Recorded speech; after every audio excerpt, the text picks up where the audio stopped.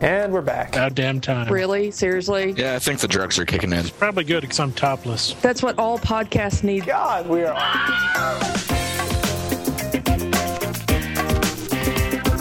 Bad Philosophy, Episode 94, recorded on July 20th, 2011. Justice on Trial.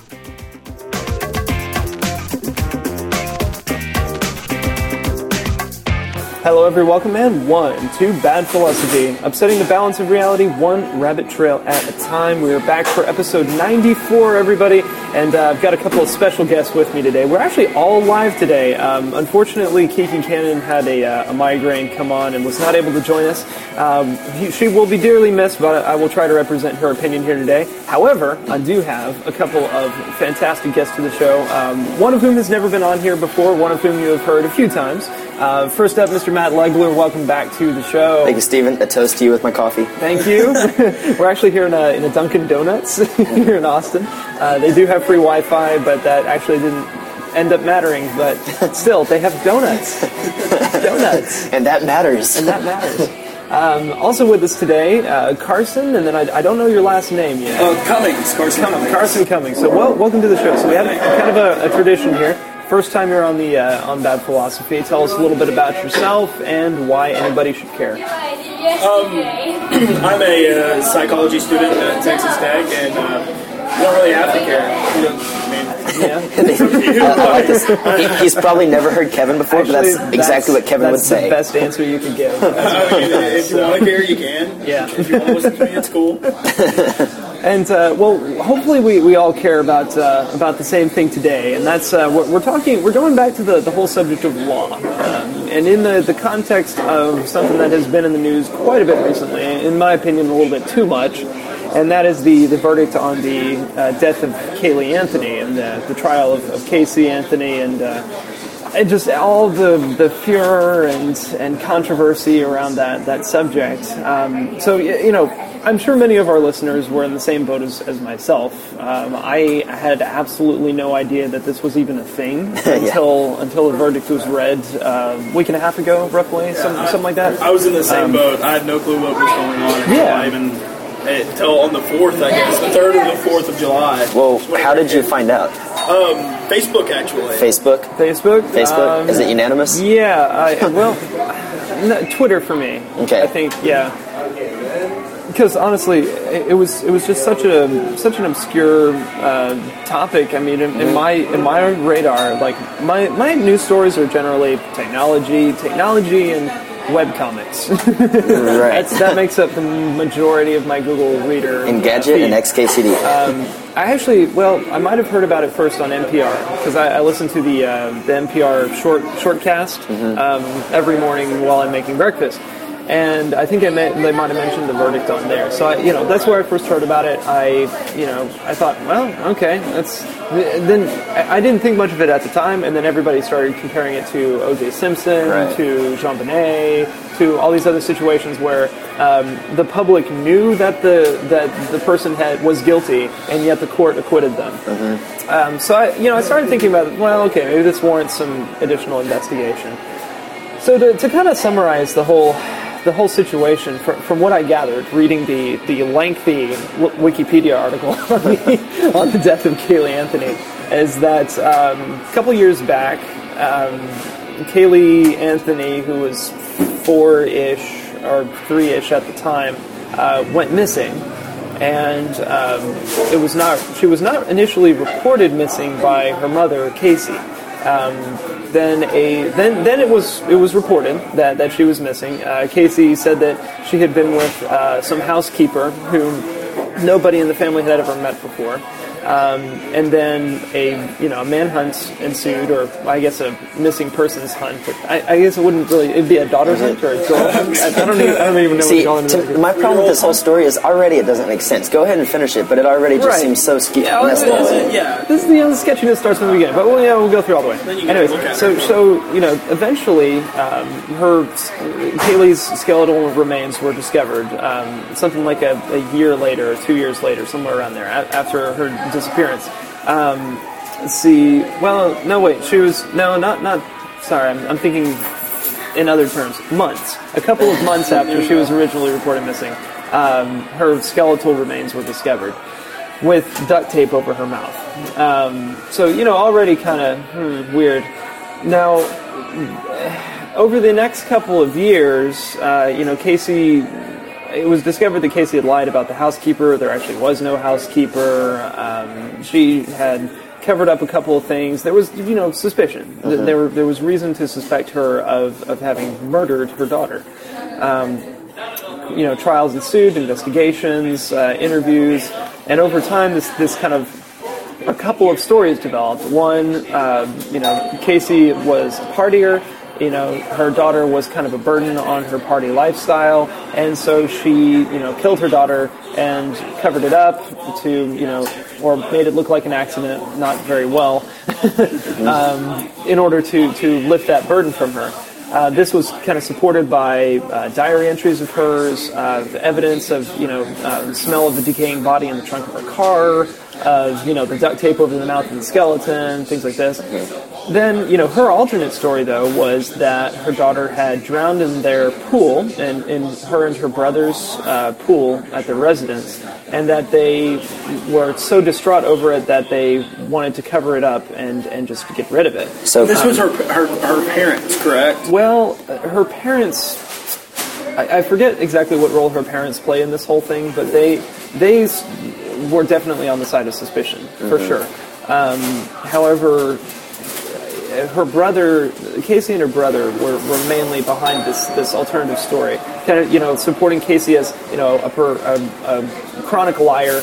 Right. She would always cover up things, hide from the truth, very reserved, that sort of thing. And so it would make sense for her to, cover up an accident like this had happened, just to keep it from her parents or her friends or whatever. However, the evidence for that was sketchy, although there was circumstantial evidence in favor of this alternative story.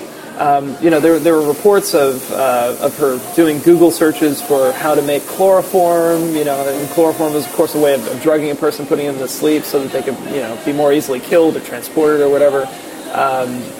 It got really messy. And, as I started reading farther down into the actual trial... Does this smell like chloroform to you? I'm pretty sure Matt has tried to use that as a pickup line before. Yeah. Oh, bad Matt. Back when I didn't know any better. That's cheating. But so it just got really messy, and both literally in the article and in just the trial, stories got conflicting, and allegations of abuse came in from Casey Anthony and her relatives. It just got really crazy, and there was a lot of press coverage over this thing because obviously it's a beautiful young girl, white, her beautiful young mother, also white. And just it's the classic mother-daughter scenario. Mothers should never kill their children. Should never do anything bad to their children. And so, Nancy Grace, of course, picked up on this. All of the major news outlets during the trial, which was this past, June and July, there was just extensive press coverage the entire time, and it really, to me, felt very much like the public had made up its mind that she killed her daughter based on some of the initial evidence. And that the fact that, and we heard this verdict, just about a week and a half ago, the fact that she was acquitted by the jury because the prosecution could not adequately prove their case, it just outraged everyone. So there's been this huge fallout and controversy over that decision. Now, I just want to, open it up first. Like, how do y'all feel about the whole thing, just from the gut perspective? Like, what? Not necessarily about the verdict, but just about the case and its repercussions. It seems like so much of it doesn't make sense. It's all this confusing muddle of just stuff that doesn't relate to each other. It's like, why was a corpse found with duct tape on its mouth? Right. How does that relate to anything? Like, there's so many pieces of evidence that don't fit into the story at all. But yet, a conclusive cause of death could never be proved. Right. Or could never be established. And which is, that's what adds to the problem. And to be honest, we were just talking about Monty Python and, burning the witch. It actually kind of looks like that because you said America had made up their mind. You look at Facebook or Twitter or Google Plus now, whatever, and people are screaming about this. Oh, yeah. And they're screaming just like a mob would. They're like, burn her, burn her. Oh, yeah. The vast majority of polls from the American people or from people familiar with the trial were against Casey Anthony. I mean, it was, 70-80% in favor of a guilty verdict, something like that. I mean, thank God that public opinion does not run our court system, though, right? Right. I mean, it just, people definitely wanted her to receive a death sentence, and that's what was sought in this case was the death sentence. So, it's one of those situations like the O.J. Simpson trial where the case would appear to be straightforward, but there's just not enough evidence to prove in favor of a guilty verdict. Right. And reading the accounts from the jury, they were just torn up about it. The fact that they couldn't convict her, they couldn't raise a guilty verdict because the evidence just wasn't there. And I don't know if you could say she got lucky in that case or that she was really smart in the way that she planned this whole operation and the story and everything. But it does appear to me that she got away with murder. There does appear to be circumstantial evidence in favor of the fact that she killed her daughter. However, that's not the way the court system works. You have to prove beyond reasonable doubt that this happened. But you see, it brings up another interesting question. I was talking to my mom, who is, fully thinks that, there was a murder here, a mom murdering daughter. Like, if you asked her, that's what her opinion is, and granted, it's an opinion. Right. But she also followed it up by saying, well, what does make someone guilty? Like, she said, for years, someone's been out with a magnifying glass looking at fingerprints. Like, what? Just because of fingerprints on a murder weapon, like, what makes someone guilty? It's like, if you don't see someone killing, in the act of killing someone, an eyewitness, all these clues that we call them, like, what do they really matter, Well, and in this kind of CSI culture, everybody, I saw one of the criticisms in there was that, juries are, watching shows like CSI, Bones, NCIS, they're watching all these dramatically enhanced accounts of forensics, and so when they go into an actual courtroom, they sort of, expect there to be... This is boring. They expect there to be DNA evidence, and they expect, enhance, can you enhance that? They want to see the swipe, and they, fly something off the table, and it ends up on the wall. They want to see the video of the people, with sexy music playing in the background, in a dark room, looking at through, microscopes. But it just doesn't work that way. And in this case, a lot of experimental forensics was used. But it was just that, experimental. It hasn't been like one of the evidence for scent detection of human decay was used at first in this, and some of the indicators were that there was human decay in the trunk of the car. There was like a dog used as well that could sense human decay, but none of that was conclusive evidence. Even though it all kind of points in that direction, none of it was really conclusive to the point that one could say, oh yes, definitely this proves this. And people have been convicted on far less for sure, but the jury just decided that was not enough. And I'm sort of on that side. I think they made the correct decision. Maybe it wasn't the morally right decision, and that's kind of what I wanted to talk about next. So when we have, the reason we have a legal system, according to some people, is to enforce, social conventions of morality. On the other hand, others contend that it is to support the, either the state or the sovereign or whatever the controlling powers rulings should be in a particular situation, regardless of the social conventions of morality. So these are kind of the two fundamental sides of the basis of legal validity in philosophy. The Casey Anthony trial is one of these situations where we kind of have a clash between what the public considers to be morally right and what is legally correct to do. So, Carson, for instance, you said kind of before the show that you felt that it was a correct decision, but it was a wrong decision, right? In some ways, yes. Me, with what I believe, morally, they were following the law.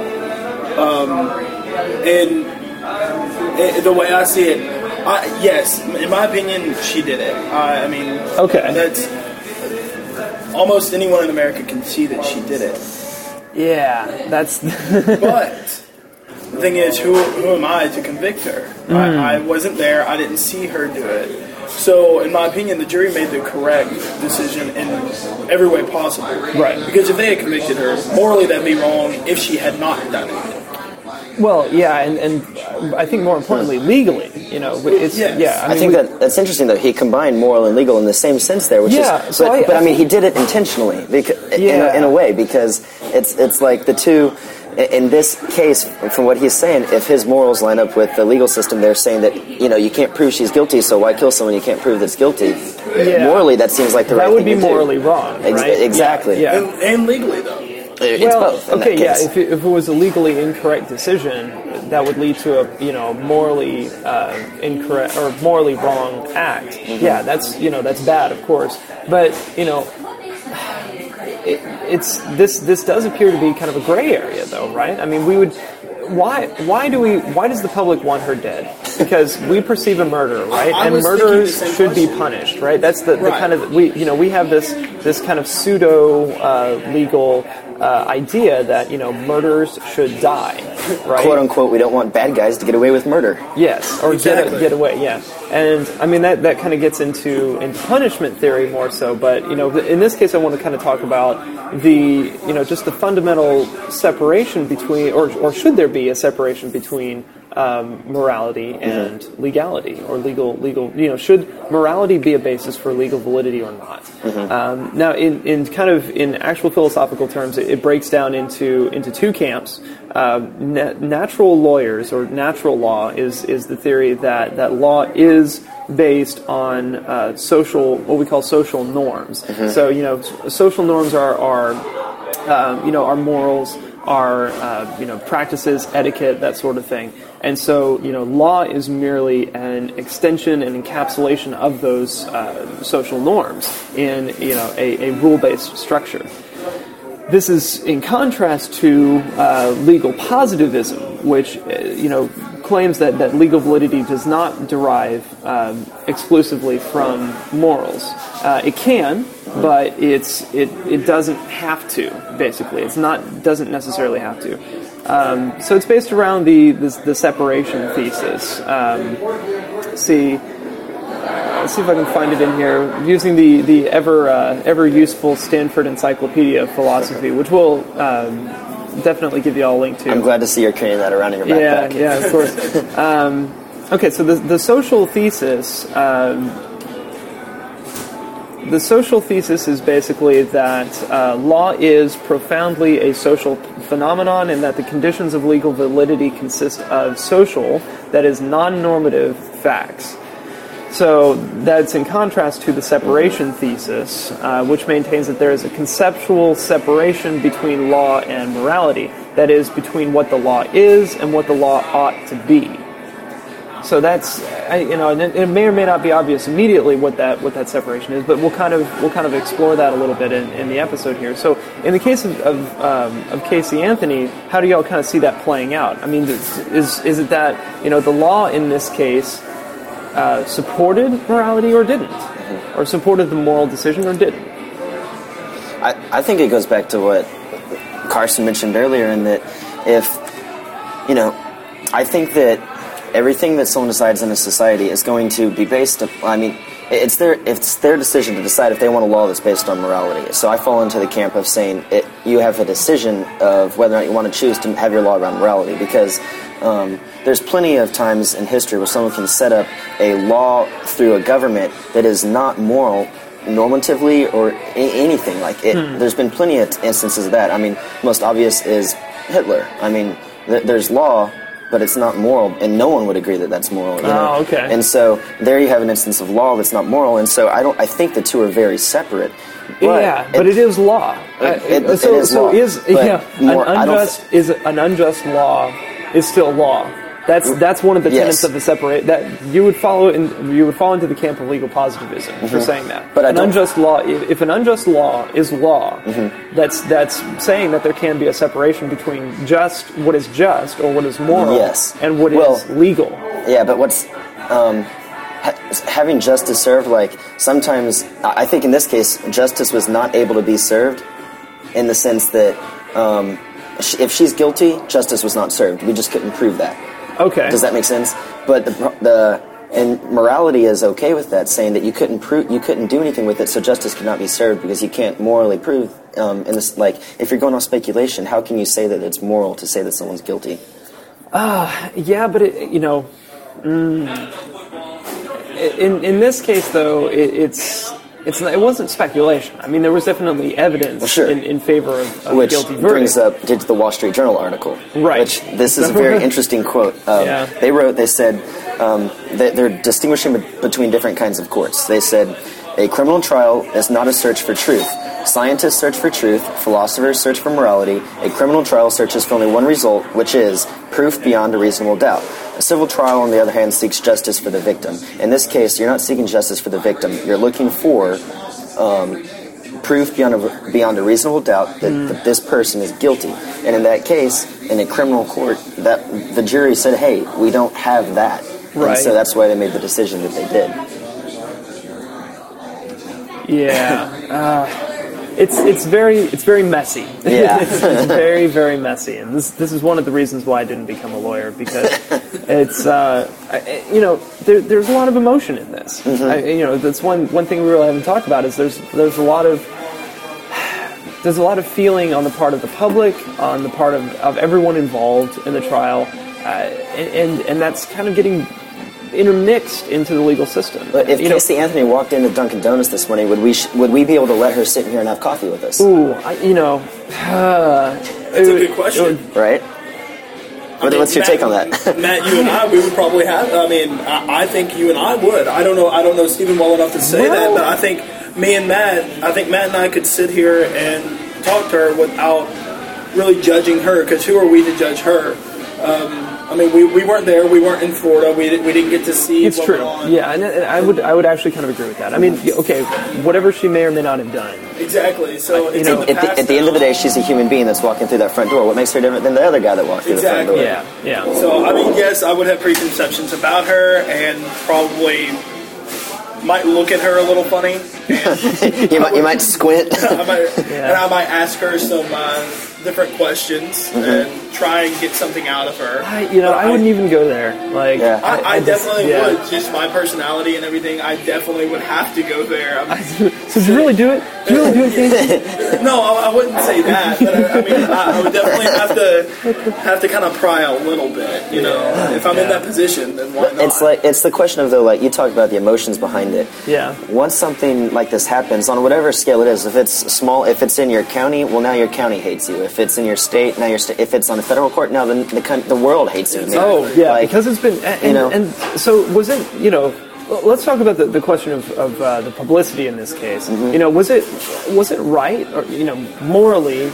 Let's forget legally. Was it morally acceptable for the courts to just make such a spectacle of this? I don't think so. I think it should have been toned down a lot. Yeah. Because when you scale something up that big, of course the world is going to have something to play into it. And put a lot of pressure on the jury's shoulder. Yes. Because think about it. You're sitting in the jury room and you're talking to all the other jurors. And you're saying, well, we want to convict her.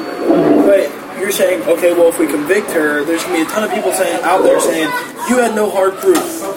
You had nothing saying she absolutely did it, so why'd you convict her? And then if we don't convict her, you have the whole world hating you for not convicting her. Yeah, I think in this case there would have been, and as we've seen by the polls, there are more people in favor of a guilty verdict. Of course, so it can go both ways. For the jury, the popular decision would have been to convict her. It may not have been the legally correct decision, but the public definitely would have vindicated that decision. Yes. But could the jury have lived with themselves in that case? No, I think they're an impossible. They were really in an impossible situation. Yeah, they're stuck between a rock and a hard place. So let's say there wasn't all the publicity around it.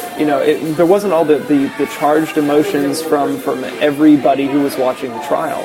Would it have been easier for the jury to make the decision they did? Would have been easier for them to do that? I don't think so. I think it still would have been a really hard decision for them, regardless, because when they're in that courtroom, I mean, they were still secluded from any sort of.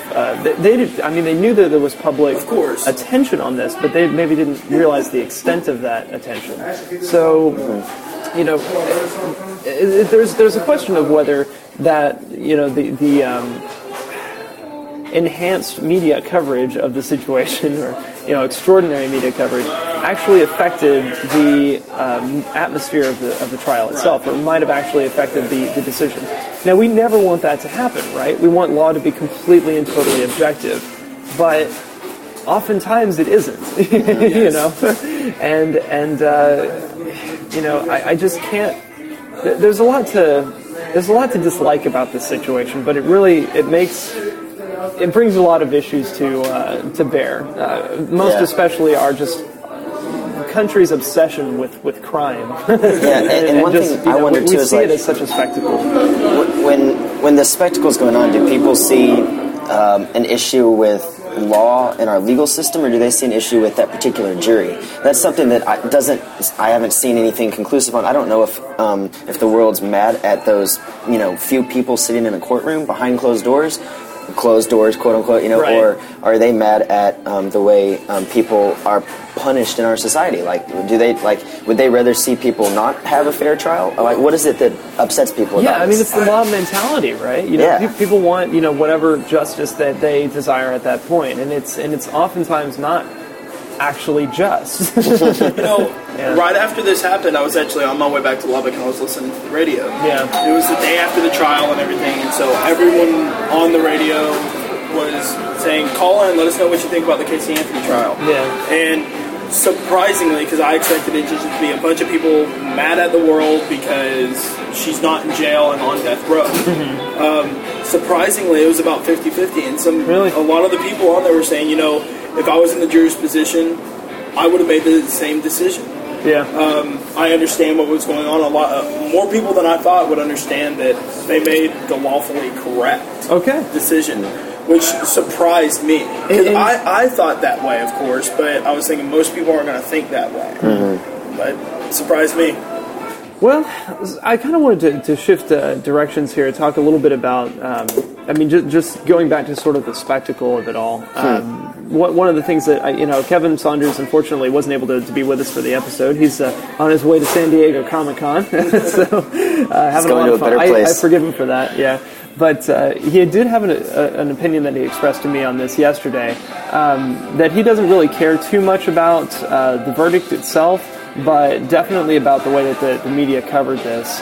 Mainly the fact that we have a perp walk here in the States, where we have kind of we put the allegedly or we put the accused out in sort of the public sphere, and have this photo walk where they're escorted by a police officer or a judge or everybody looks guilty when you do that. Yeah, everybody looks guilty when they're with a law enforcement officer walking down or up the steps of a courtroom. Yeah, and it's horrible because it associates guilt with accusation, and we cannot do that. I mean, innocent until proven guilty, above all.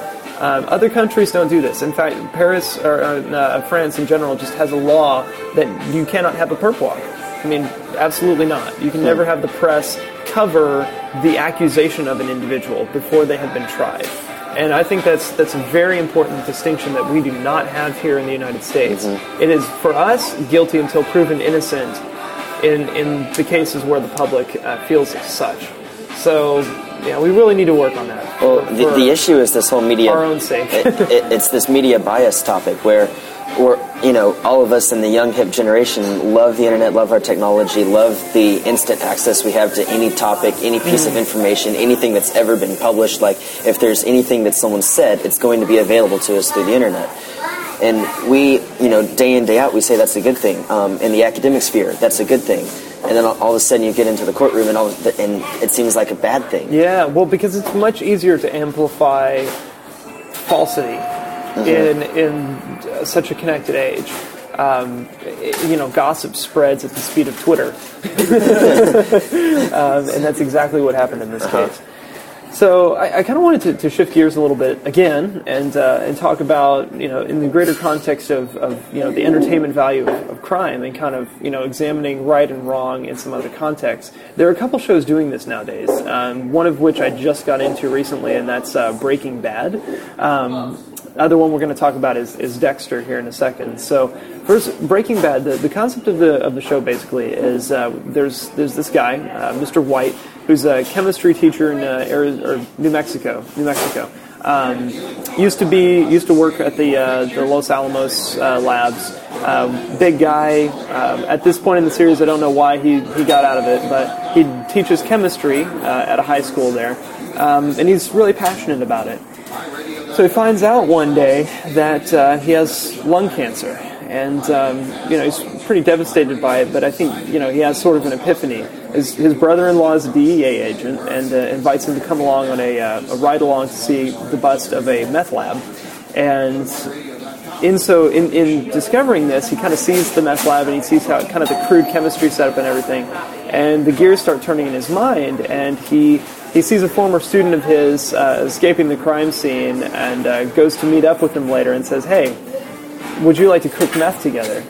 Now, if you ever heard your professor say that. Yeah. It's like a 40-year-old guy, The roughly. kid is just kind of dumbfounded. He's like, wait, you want to break bad and cook meth? You're like 40. Why are you doing this? Yeah. Exactly. And the reason is he wants to provide for his family. He's got 2 years to live, roughly. So he's going to use all the skills that he can to, in the quickest time possible, make a ton of money, because, good meth it brings in a lot of money, to just build up enough money to not only support his own chemotherapy, but also to pay for his kids' education, college, and support his family. Talk about an insurance policy for the 21st century. Yeah, I mean that's the thing. He cooks this meth, and the guy he's cooking it with is just astounded at how good it is. It's just pure crystals. It's clear as glass. Because he's an excellent chemist. Exactly. He knows exactly, and that's what he says. He said it's just pure chemistry. It's just simple chemistry. Yeah. So but the question of the show is, and he kind of over the season and a half that I've watched so far, he sort of discovers the way to be bad, but he's constantly wrestling with the actions of being a criminal and of the moral component to the criminal world, and it brings up an interesting question: is it possible to be a moral criminal? Robin Hood, right? Yes. So and it examines it in a very contemporary context. Drug manufacturing in this case is still very illegal. You will get busted and get a lot of time for doing the things that's depicted in the series here. But he's, as he says, he just makes it right. Whatever happens after that point, he washes his hands of. So. There are other drug dealers that he comes into contact with in the sphere, other criminals that are very clearly morally bad people that who kill others, frequently torture, who launder, torture. That's the sticky topic. Steal money, who do bad deals, charge insane interest, these sorts of things, and he considers himself. He finds that distasteful. A lot of these actions he's not okay with. But still he is. If you think about it, he's doing a very, very illegal thing. Right. So, and it raises the question of, earlier I said that I don't think that because something's law that it's moral, but you flip it around and you say, at what point can you be doing something for a moral reason and still be breaking the law and not be breaking morality? How far can you back it up? Right. And so can you be saying, I'm going to do something more, I'm going to provide for my family. This is a very moral thing to do. Yeah, so it raises the here's question. my question. Who says what is moral? Oh, boy. No, we don't want to get into that. Well, I'm just curious, because who says drugs is immoral? From my point of view, it is. I completely agree with that statement that it is immoral, but in some people's mind, it's not. You have to understand that drug dealers' minds, it's not immoral what they're doing because they're making people happy. That's right, the way it's a they business. think about it. Yeah, but you think about it. We have all sorts of drugs. I mean, Matt is partaking in one right now. Hey, It's just because I'm on As am I. a nice tall cup of coffee. just because I'm on a 48-ounce caffeine high. Okay, it's only 20 ounce. 20 ounce still. So caffeine is an incredibly powerful addictive drug. Yes. It is legal. So is it? But the question is it moral too to drink coffee? Is it morally acceptable? Yeah. Well, yes, of course, right? But think about other drugs like alcohol, tobacco, marijuana. We can put them all together. I mean, they're all drugs. They're addictive to a certain extent. They have some sort of psychological or physiological effect that we find beneficial, either from a just enjoyment standpoint, or from a practical standpoint. Coffee helps me get up and going in the morning. Alcohol takes the edge off.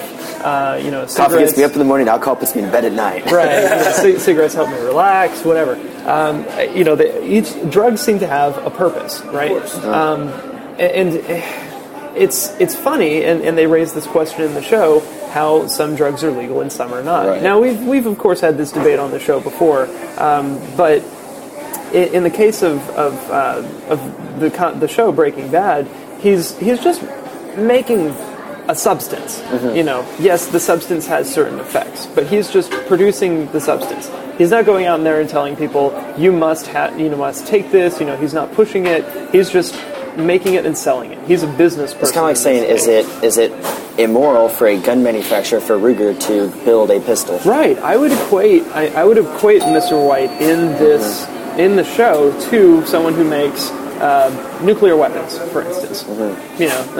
Maybe not on quite that scale, but a weapons manufacturer, where it's guns, knives, bombs, whatever. I mean, we have perfectly, we're totally accepting of the fact that we have complete industries here in the United States built solely around manufacturing deadly firearms and ammunition for those deadly firearms. We're making things far deadlier than meth. And it's grandmas, it's maybe not grandmas, but it's moms, it's dads, it's down Main Street America making these things, and it's morally okay for them to do so. Right. How is it any different in the case of manufacturing? I think some people may argue that there's no good or solid purpose for producing a deadly weapon, because that's the way they see it, is only a deadly weapon. There's plenty of people in America who are hunters or shoot competition for fun. Now, backing that up to drugs, the question was asked, is there anything that is a positive benefit to society from these drugs? Yes, he's just a business, and yes, the weapons manufacturer is just a business, but take it a step further. Yes, they're the same there. Take it a step further. One can be used in a proactive building army that protects your country, something that's good. Ooh, can the drugs be used for anything good? Like, can you take drugs proactively to, maybe? We've got a lot of health. You gotta focus on the fact that it's not just the drug; it's what people do while they're on the drug that worries people so much. I've seen people tweaked out on meth, and they will literally do anything for their next hit. And same thing with Coke. If you're that addicted to Coke, you're gonna do anything for that next bump. Right. You feel like you need it, and going through a detox program is so painful that you're like, why would I stop this? I'm happy. It might be killing me, but I'm gonna die happy. A sad but happy death to them. But that's not, in Mr. White's case, that's not something that he really needs to worry about. I'm just talking about drugs in America because in general. The demand is there. I mean, when he gets to this point, the demand is there. Why it's there? Well, he's not really concerned about that. Exactly. He's just a businessman. Yeah. And it's, yes, in my opinion, he is. It's okay for him to have. He has a code. There are certain things that he will not do in the carrying out of this business. Right. Similar to, and we'll talk about here next, Dexter. So the show Dexter is about a serial killer who kills only other serial killers. Right. Only. He will not kill anyone who has not also killed. I think we're okay, Stephen. Yeah. Which is a fascinating premise, right? And he has this code for because of it was given to him by a police officer, godfather of his or foster father of his, for reasons that I won't spoil because it's an excellent series in the way it sets up everything. But what about that? What about that? Let's look at it in the context just of killing. Look at it in the context of war. Like at the end of the day, every soldier has to ask themselves, are they okay with doing what they're doing? It doesn't matter whether or not mom thinks it's okay or brother thinks it's okay. Right. Are you okay with your decisions that you're making at that point? So is he a vigilante soldier, a citizen soldier? In a way. In that case, In a way, yes. That's what it sounds like to me. He's enforcing the law essentially. Because he doesn't have a badge. And the way I see it, because if you murder someone, if there's a serial killer out there and they're killing people, and he kills them, what wrong did he do? Well, he killed someone legally. That's wrong. He's enforcing primitive law. Exactly. But he is essentially taking the law into his own hands, right? Exactly. So, but he is not. Yes, he works for the police department and forensics, but he's not. He is not a legally designated enforcer of the law, Which would make him breaking the law in today's society. Exactly. Yeah. So, it's explored from a number of different contexts in the show, from a number of different perspectives. Yeah. Let's see. I'm looking over y'all groove into a song. I don't know, whatever song's going on in the background right now is just really groovy. Ain't that America? Carson and I are over here head bobbing. I think we found our post-show song. Do you want me to do the song hound thing, figure out what it is for you? No, it's Ain't That America. Right? Is it really? Yeah. That's what, Spotify that. I don't think you'll be able to use this. I don't think I can. Because your microphone's plugged in. But anyways, yeah. Technology fail. Technology fail. You can use your computer though, Let's see. to look it up, and then it downloads directly to your phone from your computer. Okay, so this is coming from philosophynews.com. They have actually an article exploring the philosophy of Dexter. Yeah, nice. Arguably one of the most fascinating and appealing elements of the show must be the sense of justice, if it truly is justice, that is felt by audiences as they watch Dexter eliminate murderers who have never been caught or who were acquitted. Dexter seems to fill in the cracks left by our legal system. Not only is this highly entertaining to some, but more importantly, it may be morally satisfactory. Let's not kid ourselves. Although Dexter believes that he is balancing the scales of justice, his greater concern is satisfying his lust for murder. However, fans of the show will be moved by his elimination of murderers who feel they should not be running around the streets scot-free. Although they intended as entertainment, the creators and writers of Dexter depend on an important philosophical assumption in order to make this TV series popular: the notion that criminal injustices occur in American society, and the fact that there probably is a resultant disillusionment by the populace towards the American legal system. The concept carries the appeal of the show to its fans. This philosophical underpinning is necessary for the popularity of this TV series. Yeah. It goes back to It's playing a off fantastic article. I mean, there's a lot to love in this article, and it really covers the issue in greater detail. We'll put it in the show notes, but you can wrap it with one word: emotions. That's all they're doing. It's like, definitely. They're taking it's the same reason why, and it brings us right back to Casey Anthony. Yeah. People feel that there was an injustice done in this case. That someone did the greatest mashup ever. A photo of the Casey Anthony verdict right on the newspaper that Dexter's holding. There's a little speech bubble above him that says, "We'll see about that." Yeah. I was just thinking about that. Yeah. I was going to say maybe Dexter's going to come for Casey Anthony. Exactly. Someone already it's went open there. source law. Yeah. Open source law? Now that's an interesting concept. What if the Constitution was written on Wikipedia? I don't want to think about that. Yeah, I'm not sure I'd even be alive, because if you take someone off, you can just put on there, it's legal to kill Carson Cummings, and I'm dead. But it has to be vetted by everybody, right? That's essentially pure Social law. democracy. No. That's pure Pure. democracy, which is not good. Yeah. We have a representative system of We have a government. republic. A republic. We don't have a pure democracy. Because in this case, like if you had a pure democracy, like every decision is made by popular vote, Casey Anthony would be dead. Like, and that may not be the correct decision. And Right. that's exactly what would happen. Right. Soundboard. Yeah. Got you covered. Does she float? Burn her. Yeah. She weighs as much as a duck. No, a rock. A rock. So there's one more quote I want to read from this this article. If murder is the worst crime and death is the worst punishment, then the punishment fits the crime.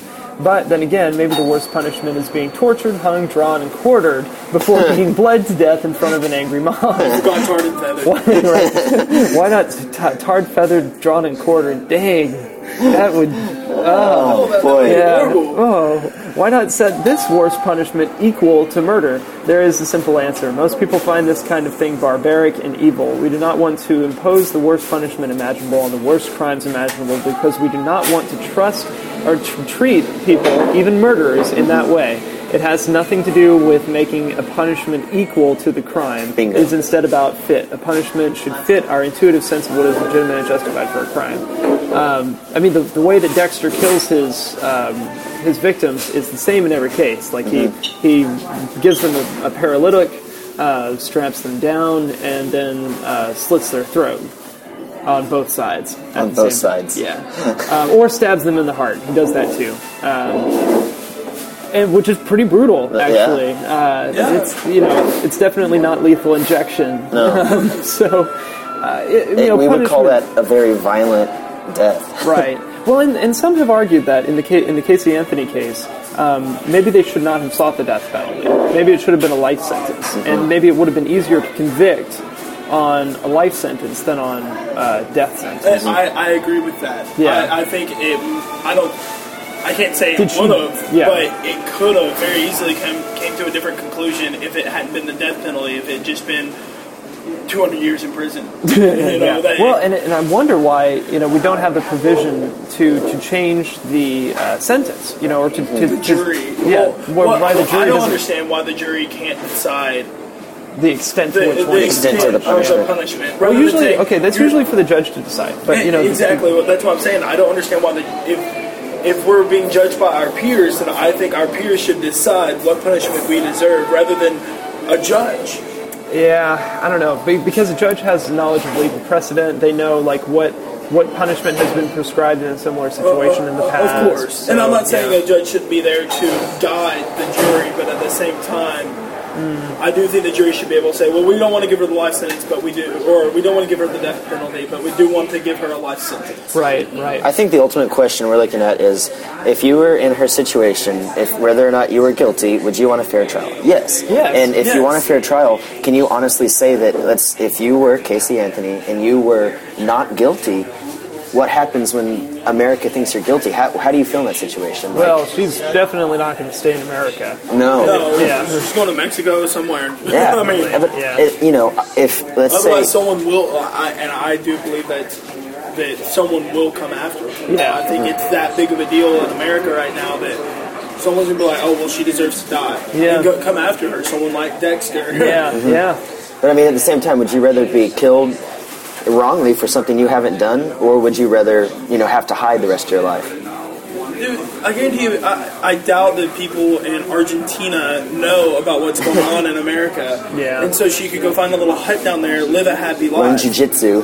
That's why all Exactly. the Exactly Nazis could go there. Yeah. No, sorry. Sorry, that wasn't funny. That was a bad joke.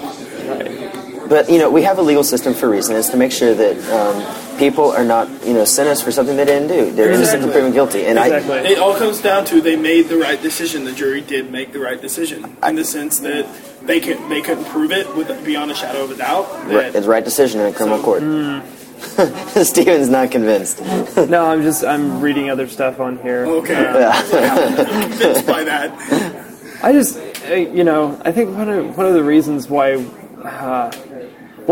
people are so upset over this is just there are cosmetic reasons. I mean, Casey Anthony she should be like the ideal mother. Like she's actually kind of hot.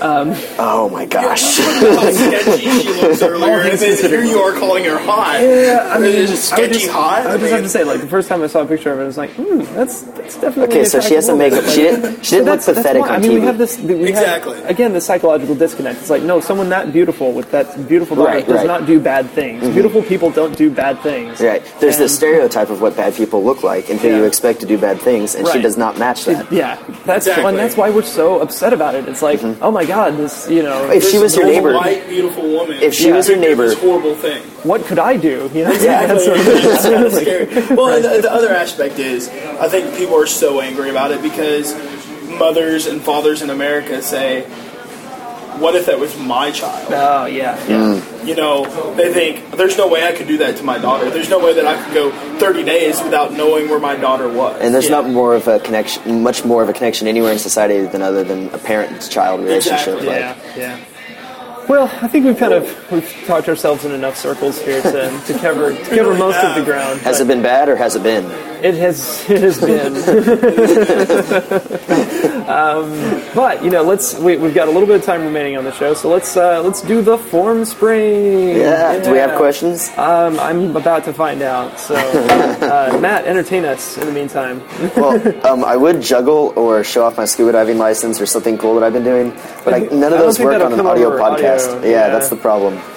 Do you know the login for the form spring? You know, I did at one point, and instead of typing in form spring, I typed in Foursquare. Wait a minute. Form spring. Oh, sorry. I'm signing up. Let's see, bad flow. Don't sign up, sign in. Right. I would see if I still have the password. But in other news and entertaining you, I'm really excited for nothing. Because apparently Lion's nothing, but I'm really excited. I'm installing it when I go to work today. So, yeah.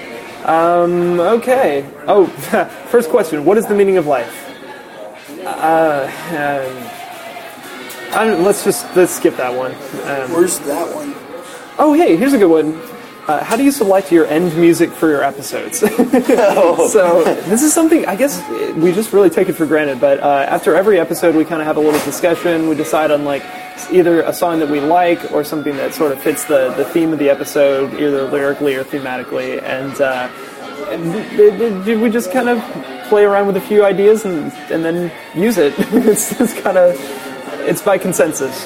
So Yeah. all right, here, answered at the end of It's the same way a group decides where to go eat lunch. right. Episode 94. Okay, cool. Let's see. What athlete do you Oh. most want to meet? Well, that's the Form Spring one. Or yeah, that's something they posted. An entire show topic: the philosophy of sadomasochism. Oh, good idea. We'll do that next time. Yes, I like that. And that's how you decide the ending music. Ooh, I love this. Prove to me that you are not figments of my imagination. We can't. Well, yes, we can actually. Tell them to come to our next live show at South by Southwest. Yeah, but they might be imagining that. Well, we'll slap No, them. no. Here, no. It's like we can't, and that's epistemology. We win. Yeah. Are there any other Form Spring questions, Stephen? Yes. Ba, ba, ba, ba, ba, ba, ba. I think you're off key. Am I? Oh, well, this one's just kind of cute. If there were a girl who, say, loved ASL and fed her love by watching videos on YouTube, and thus ended up finding your page and realizing how awesome you are in the process, what would you say to her if she asked you a hypothetical question such as this? Wait. Intriguing. Wait, did you not read the question before you started reading the question? Hypothetically, what would you say if I asked you a hypothetical question? 11:40. Hypothetically? Is that meta enough for you, Matt? It That's is. pretty meta, isn't it? I'm just going to say that. That's You know what so I would meta. answer with? I would build my answer out of Lego bricks. Yeah, you would. There we go. Yeah, that's so meta. Alrighty. Well, that's cool. I'm glad people are having fun with Formspring. I know. Right? So, gentlemen, thank you for joining me here on the show today. It was a lot of fun. I think we covered most of the bases here, but I really appreciate y'all's participation. Yeah, thanks, man. Had a good discussion. Yeah. So, Matt, where can people find you on the interwebs? People can still find me. Well, if they can find me on Google Plus, go for it, Matt Legler, or Facebook.com/Legmar is always where you can find me. Nice. Carson, do you have any internet presence? I have Facebook. Okay. If you feel like giving out your Facebook, great. Hey, I think it's Chummer09. There's a story behind that name. If you want to know, just find it. But Or just look for Carson Cummings. or just look for Carson Cummings. Carson Cummings. Cool. You can find me, of course, on the Twitter webs at twitter.com/storrence, STORRENCE. You can follow the show at badphilosophy.com, twitter.com/badphilosophy, and submit your own questions for the Formspring that we do at the end of every episode at formspring.me/ you guessed it, Bad Philosophy. So thank you all for listening to the show. We hope you find justice in the world, and we'll see you next time on Bad Philosophy.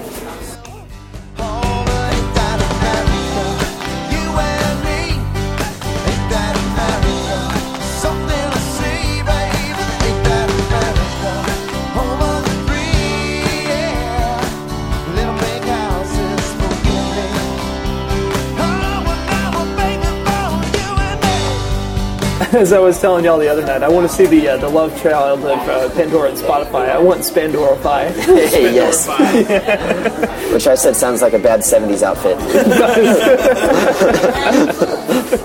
Just like the tuxedo. Just like that. Yeah.